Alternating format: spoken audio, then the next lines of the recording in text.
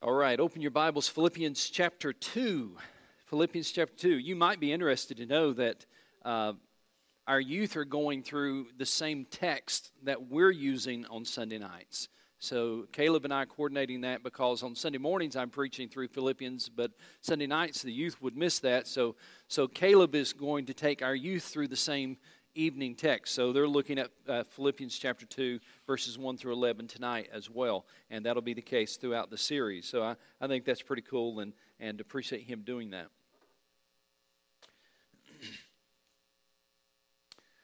Tonight we're going to be talking about something that almost seems out of place.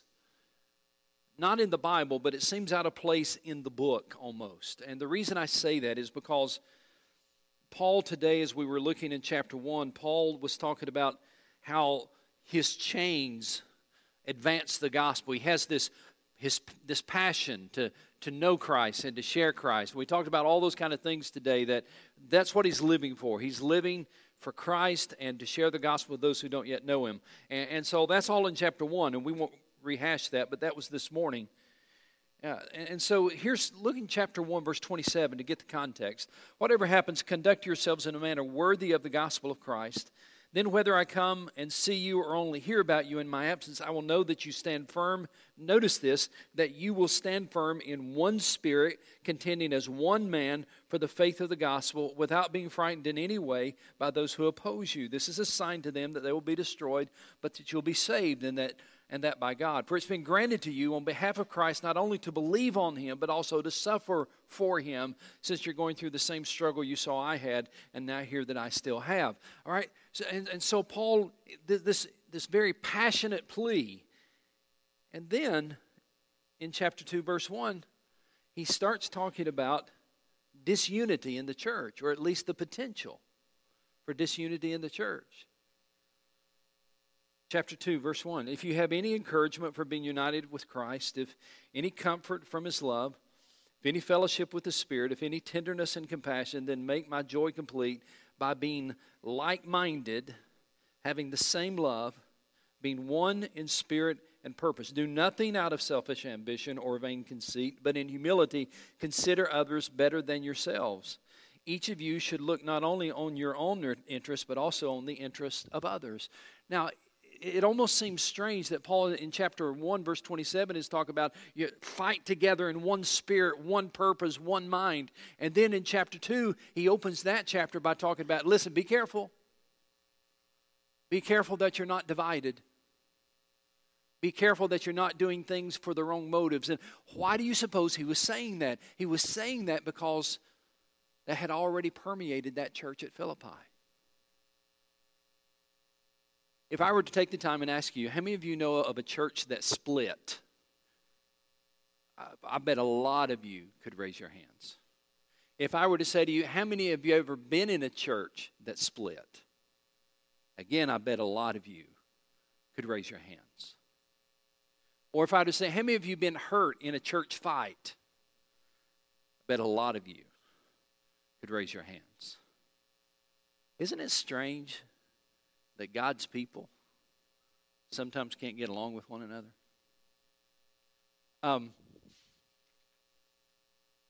Tom Rainer has a blog, and I saw a recent blog that he put out, and the title of the blog was 25 Silly Things Church Members Fight Over. And here's what he did. He just put out a question, a survey on Twitter. And the survey on Twitter was, what kind of things have you seen a church fight over? And he said his Twitter account blew up. He said a lot of people were eager to share their fights and their schisms and their conflicts with the congregation. And he said, there were the normal things like the temperature in the sanctuary or the color of the carpet or the order of the service or the color of the walls. He says, but then there were some unusual things, just downright absurd things. And so he picked his 25 favorite things, or 25 favorites of the silly things that church members fight over. I'm not going to read all 25, but I am going to read several of them to you because it's just like, seriously? Did that really happen? Here's number one. These are in no particular order. Number one, argument over the appropriate length of the service. Wait a minute. Try to read this again. Argument over the appropriate length of the worship pastor's beard. Not whether or not he could have a beard, but whether or not it was too long. Number 2, fight over whether or not to build a children's playground or use the land for a cemetery. I'm dying to know how that was resolved, you know. Number 3, a deacon accusing another deacon of sending an anonymous letter and deciding to settle the matter in the parking lot. Number 4, a church dispute over whether or not to install, I don't get this one, whether or not to install restroom stall dividers in the women's restroom. Yeah, I mean, guys, we're kind of used to that, but, you know, women, I thought they always had stalls in the restrooms. Number 5, a church argument and vote to decide if a clock in the worship center should be removed. Number 6, a 45-minute heated argument over the type of filing cabinet to purchase, black or brown, 2, 3, or 4 drawers. They argued over it for 45 minutes. Number 7, a fight over which picture of Jesus to put in the foyer. I just want to know who took the picture. I didn't know they had cameras back then. Here's another one. A big church this is amazing. This one's for Steve Robbins. A big church argument over the discovery that the church budget was 10 cents off. Someone finally, after they argued for a long time, somebody finally gave a dime to resolve the issue. A dispute in the church because the Lord's a dispute in the church because the Lord's Supper had canned grape juice instead of grape juice.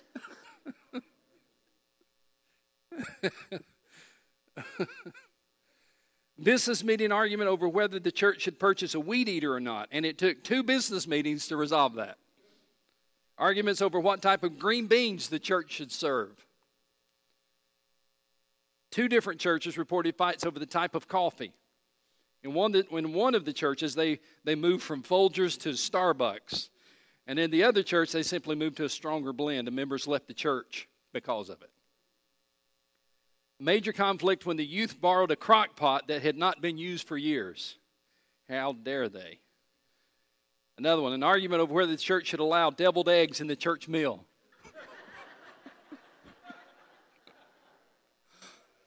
You can do that only if you balance it with angel food cake in the dessert, right? An argument over who has the authority to buy postage stamps for the church. A disagreement over using the term potluck instead of pot blessing. I mean, this is serious stuff, right? Just 2 or 3 more here. An argument in church over who has access to the copy machine. Another one. Some church members left the church because one church member hid the vacuum cleaner from them. It resulted in a major fight and split. Thus, the second Electrolux Church was born. An argument over whether to have gluten-free communion bread or not. A fight over whether or not to sing happy birthday each week. An argument over whether the fake dusty plant should be removed from the podium. Oh, we read these, and there's some others. It's like, well, that's just silly. That's just absurd. But you know what they are? They're distractions from what the church should be doing. Silly? Yes. Absurd? Absolutely. Distractions? No doubt about it. And it's amazing how something so small, so insignificant, can keep God's people from doing the significant. Listen to me, church. The devil likes nothing better than to take the insignificant and keep us from doing the significant. If he can get us to argue over that which doesn't matter, then he can keep us from doing those things that do matter. And so, Paul understood this as well. You see, Paul understood that every church, regardless of how healthy it may be, every church has the potential to have church fights and division. I want you to answer a question for me. I want you to participate this evening. Why do you suppose churches find it so easy to fight with one another? Well, why is it that I've just given you one reason, but why do you suppose it's so easy for churches to fight with one another?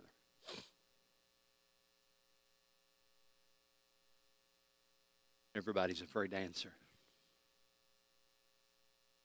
Sir? Yeah, it's about me. Yeah. Yes, selfish nature. Absolutely. Absolutely. I'm not going to suggest that you do this. In fact, I'm going to ask you not to do it, at least here. But did you know that you can actually get on YouTube? In the search, you can search church fights on YouTube. And they're recorded there. I mean, you can watch church fights on YouTube. Where, everybody's got a phone now. And when a fight breaks out, guess what the members do? Let me get my phone out. I'm going to film that. I mean, that's going to be fun. I'm going to put that on YouTube. And the devil is laughing at us all the time.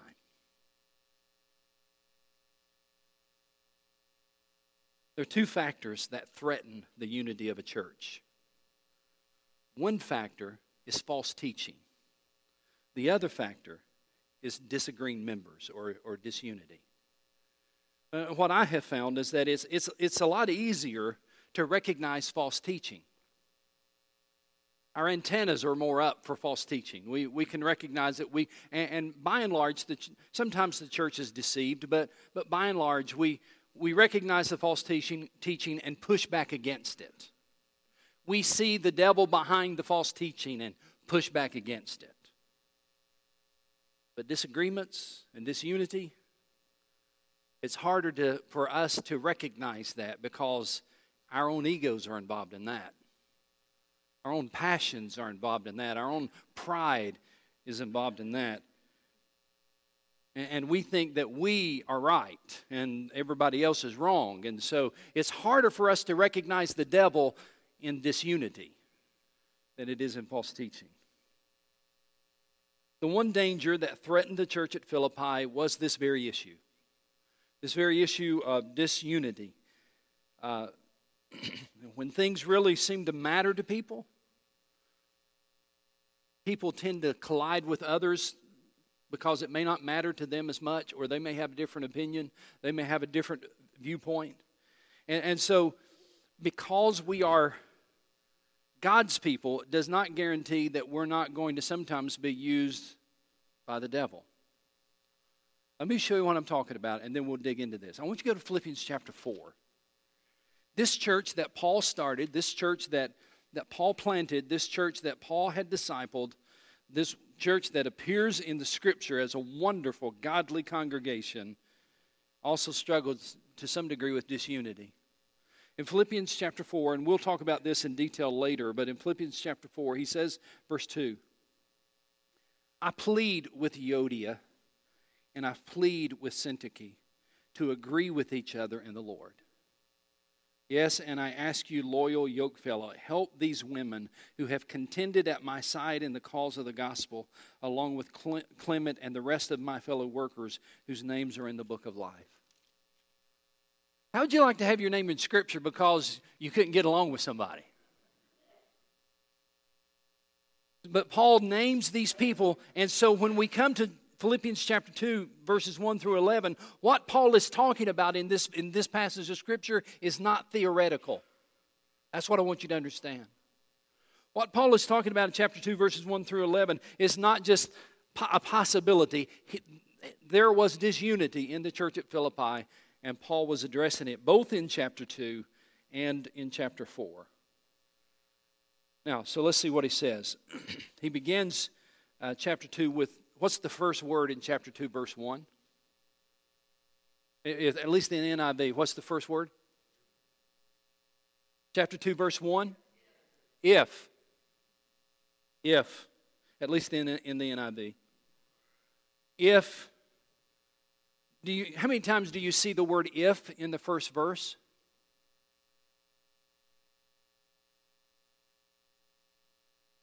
Four times. Verse 1 contains 4 clauses, each of which begins with the word if. Look for it. If you have any encouragement from being united with Christ, if any comfort from His love, if any fellowship with the Spirit, if any tenderness and compassion. Now, why was he using this word this way? In the Greek, the tense and the form used here assumes that these conditions are true. It's not using the word if as in if it's there or if it's not. In fact, it's just the opposite. In this particular, you might want to write in your Bible or somewhere, this particular Greek word assumes that these conditions are true. It assumes that these conditions are there. Or you could simply translate the word if by using the word since. Since you have encouragement from being united with Christ, since you have comfort from His love, since you have fellowship with the Spirit, since you have tenderness and compassion. Paul says, because these four things are true, you ought to be able to get along with each other. So let's dig into these 4 clauses that he talks about. He talks first about if or since you have any encouragement from being united with Christ. The Greek word translated encouragement is paraklesis, and it's actually means one who stands by to encourage us. It's the very similar word to paraclete in John 14 and John 15 and John 16, referring to the Holy Spirit. The Holy Spirit is one called alongside to help us. That's the word parakleo. Paraklesis is the same kind of idea that he's saying, if there is any, look how he describes it, if you have any encouragement from being united in Christ, all these things that we have in the Lord Jesus Christ, those things that come from being united to Him. If that is true, if you are united in Christ. And number 2, if any comfort from His love. The idea here is that because you have experienced His love, if that is true, that you have experienced His love. And if any fellowship with the Spirit, that is, if you have a connection with the Holy Spirit. We should be motivated to get along with one another because of our partnership with the Holy Spirit. And then he says, if any tenderness and compassion. And this one is talking about simply the longings of the human heart. That if you got a compassionate bone in your body, we would say. And you don't even have to be a Christian to experience this one. If there's any compassion in you whatsoever. For example, we all have this compassionate side to us where, like, if you hear of a story, sometimes you can be moved by a story that you hear and you don't even know the people involved. I do it all the time when I'm reading through the Twitter account and I see these news stories about a child that's been abused or a soldier that was slain in Afghanistan. And all of a sudden, my heart is moved. I'm burdened. I'm moved by this. It's something that comes deep within me that I'm concerned for these people. I'm concerned for their families. Paul was saying, this is what I'm talking about. So if you have any encouragement from being united with Christ, that is, you have a relationship with Him, if there's any comfort from His love, if you've experienced His love, if there's any fellowship from being connected with the Holy Spirit, and if there's any tenderness or compassion within you, then, verse 2, this is what he's getting at. Then, make my joy complete by being like-minded. You might want to underline that, like-minded, having the same love, underline that, being one, underline that, in spirit and purpose.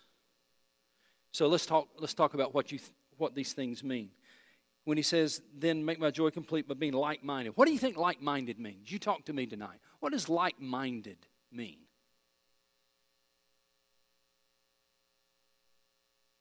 Huh? Okay, one accord. Good. What else? Say it louder. Same perspective. All right, very good. Literally, this word could be translated, it's the visual at least, of 2 clocks striking at the same moment. Now, some of you younger folks don't even know what I'm talking about because you say, what do you mean 2 clocks striking? But some of you remember the old grandfather clock? Dong, dong. Well, the idea is that if you had 2 grandfather clocks, they would both go dong at the same time. That's like-minded. That's the word picture here. That the two clocks striking at the very same moment. Paul says, I'm going to tell you something. If you've ever been connected to Christ, if you've ever had the fellowship of the Holy Spirit, if there's any love in your heart whatsoever, then you need to make sure that you're working at being like-minded. That doesn't mean that you believe everything the same way.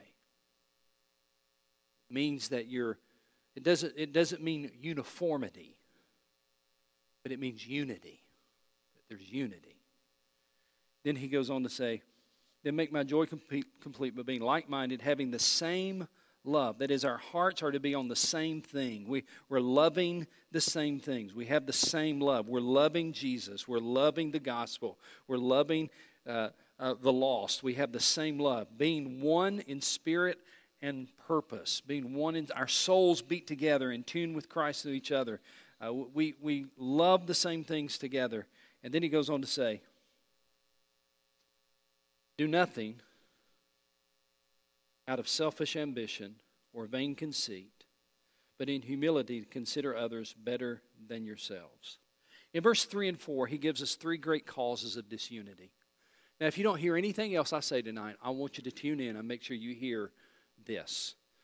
Three great causes of disunity. The first one is selfish ambition.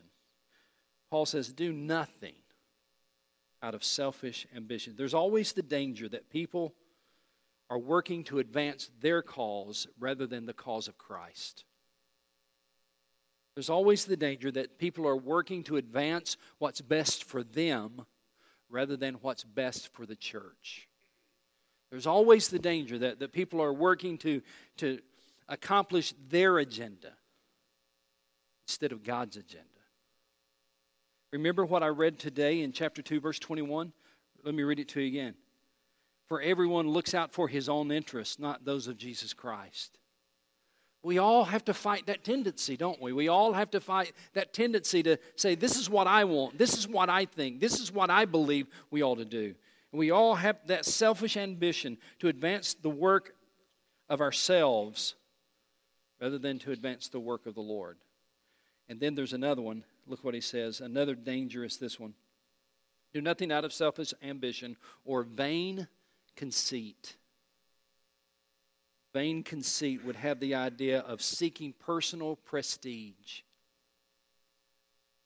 Prestige is for many people an even greater temptation than wealth. I want to be admired. I want to be respected. I want a seat on the platform. I want credit for what I've done. I want people to have a good opinion of me. I want my name to be printed in the bulletin. I want people to know who I am. This idea of personal prestige. I want to be flattered by people. The idea of personal prestige, Paul said, listen, that will drive disunity into the church. Don't do anything out of vain conceit, seeking personal prestige. I can't think of anybody in our church. In fact, I can't think of anybody in my previous church. But I know that I have encountered sometimes people who have gotten upset because they didn't get the recognition that others got.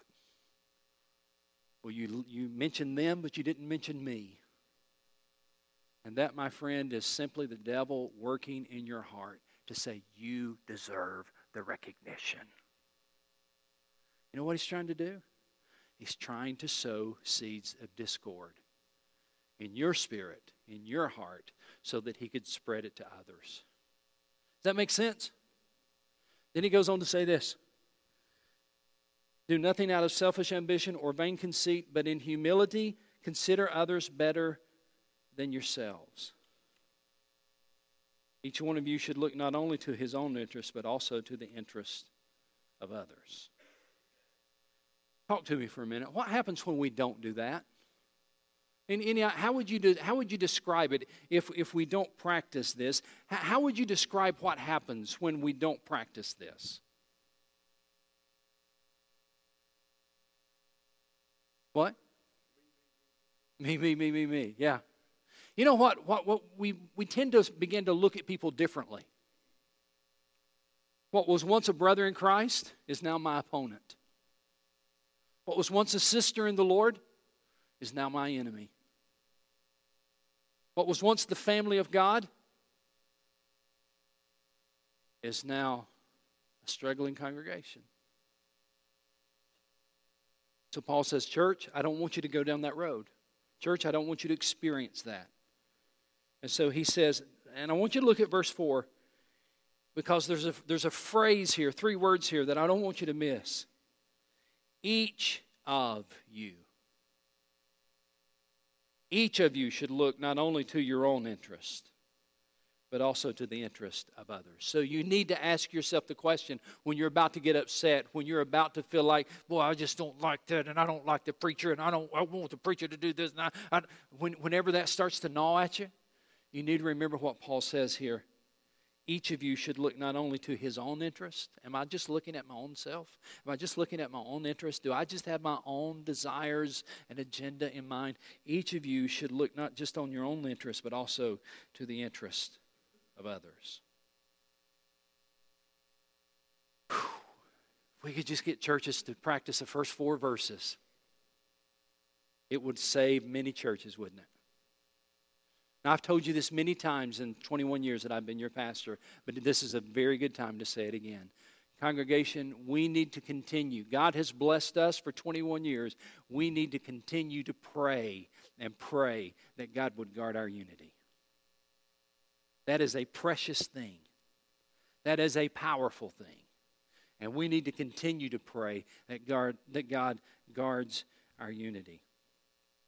Then, as if to say, okay, let me show you what I'm talking about. Let me give you an example of someone who looks not on his own interest, but also on the interest of others. Then he says in verse 5, and this is where it really begins to get powerful.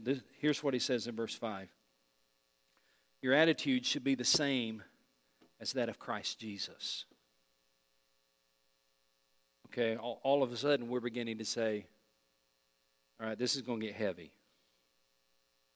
Verse 6, who being in very nature God, did not consider equality with God something to be grasped. Here's the attitude you should have, the mind of Christ you should have. You should have the mind of Christ that looks at others rather than himself. And the perfect example of that is Jesus Christ, who being in very nature God, did not consider equality with God something to be grasped. Let's do a couple of word studies real quick. Who being in the very nature God. What does that mean? In the very nature God, it means that he was 100% God. He was absolutely 100% God. He was in the very nature, he was God. But he did not consider equality with God something to be grasped. The word grasp means something to be held on to. If I'm grasping this box, I'm holding on to it, all right? And the text says, he is in the very nature God, but he did not consider this equality with God to be something to be held on to. He was willing for you, for me, he was willing to let go of that. Now, that doesn't mean that he ceased to be God. Doesn't mean that, and we'll talk about this in a moment where it says he emptied himself, so I don't want to get too far ahead of myself. It doesn't mean that he ceased to be God. He just ceased to demand to be treated like God. We'll look at that in a second. Keep reading. But made himself nothing, taking the very nature of a servant, being made in human likeness, and being found in appearance as a man, he humbled himself and became obedient to death, even death on the cross. The greatest example of a servant we've ever seen is none other, of course, than Jesus Christ. He made himself, the Bible says, of no reputation. One translation says he emptied himself, verse 7. But he made himself nothing, taking the very nature of a servant. It means that he emptied himself. What does that mean? Well, first of all, three possibilities, if you want to write these down, 3 possibilities. It could mean he laid aside his divine nature. I mean, you could translate it that way, that he laid aside his divine nature, but I believe that that's an impossibility. He continued to be the Son of God. He continued to be God in flesh, so he did not lay aside his divine nature, but some would translate it that way. The second possibility is that he took on limitations. to some extent, this would be true because when He came to earth and He took on our skin, He did take on some limitations. Can you think of some limitations? That I can think of at least two. He took on the limitation of time. The eternal God suddenly stepped into time. He took on the limitation of space. The eternal God who is everywhere suddenly was just in Jerusalem, or He was just in Damascus, or He was just on the Sea of Galilee. So He took on those kind of human limitations. That's not really what this is talking about either. The third possibility is this: He gave up His heavenly privileges. He gave up His heavenly privileges. That seems to be what this verse is saying. He went from heaven to earth. He went from master to servant. The Lord of all became servant of all. It's beyond comprehension to understand how He did it, but the important thing is that He did. So read it again now. Who being in very nature God did not consider equality with God something to be grasped or hugged or held on to, but He made Himself nothing. He gave up His privileges, taking the very nature of a servant, being made in human likeness. Have you ever noticed in the four Gospels almost all the time, you ever notice in the four Gospels it was Jesus who serves others, not others who serve Jesus?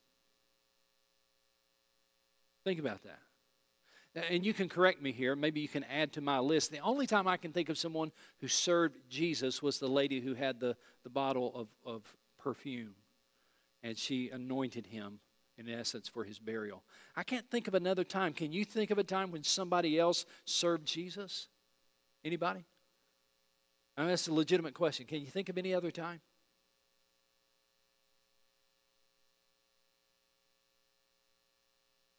Yeah, the same lady who washed, she anointed Him with the perfume and washed His feet with her hair. In almost every situation, with maybe that one exception, every other situation, it's amazing. It is Jesus who is serving others rather than others serving Jesus. And Paul said, that's the mind you need to have, the mind of Christ, the mind of a servant, serving others rather than trying to let others serve you. Matthew 20:28 says, for the Son of Man came not to be ministered to, but to minister and to give His life a ransom for many. And then verse 8 talks about His sacrifices. Look how it describes. And being found in appearance as a man, He humbled Himself, became obedient to death, even death on a cross. J.H. Jowett said, ministry that costs nothing accomplishes nothing. It's good. Therefore, verse 9, this is where Paul makes the application, and it gets really, really good. He says, therefore, God exalted Him to the highest place and gave Him the name that is above every name, that at the name of Jesus every knee should bow, in heaven and on earth and under the earth, and every tongue confess that Jesus Christ is Lord, to the glory of God the Father. Isn't that beautiful? There's coming a day, isn't there? There's coming a day that those who refuse to bow down to Him will one day bow down to Him. Those who refuse to acknowledge Him will one day acknowledge Him. Those who refuse to cry out to Him will one day cry out to Him. Those who refuse to worship Him will one day worship Him. But watch this. You know why? Because He put you first. He put me first. He put us first. And He came in the form of a servant to the world to serve us, to meet our needs, down a cross for our sins. And Paul says, church, I want you to have that kind of perspective. I want you to have that kind of a mind. Rather than thinking about yourself, rather than seeking personal prestige, rather than seeking your agenda, church, you need to be like Jesus, humbly putting others before yourself. Rather than demanding our rights, clutching our privileges, let's seek to serve God with all of our hearts. Amen? I want you to bow your heads for a moment. I want to read you a scripture as we close.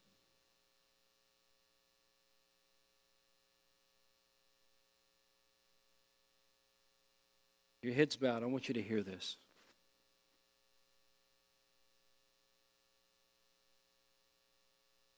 Do nothing out of selfish ambition. Do nothing out of vain conceit. But in humility, consider others better than yourselves. Each of you, all of you, should look not only to your own interest, but also to the interest of others. Please don't let the devil cause you to turn on your brother or your sister in the Christ. Please don't let the devil use you to cause disunity.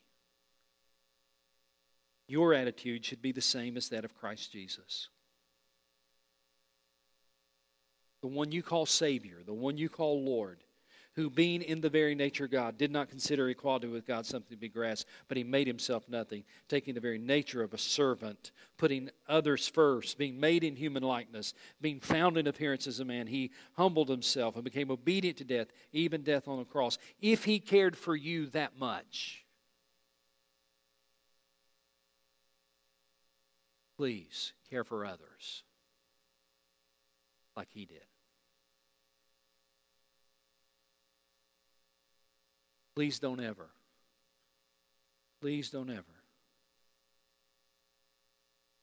Please don't ever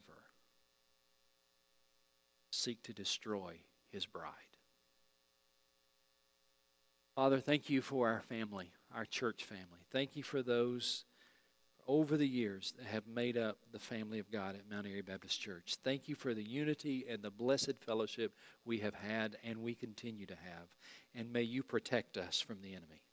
And Father, when we are tempted out of vain conceit, when we are tempted to seek our own agendas, when we are tempted out of selfish ambition to state our cause and to cause trouble, I pray that the Holy Spirit of God would convict us immediately and that you would remind us that our attitude should be the same as that of Christ Jesus. Now, God, we know humanly that's not possible. That's not natural, but it is supernatural. And we pray that the Spirit of God would bring that about, that the Spirit of God would remind us, convict us, change us, and enable us to live in unity for the cause of Christ and for the glory of His name. And I do pray that tonight in His name. Amen.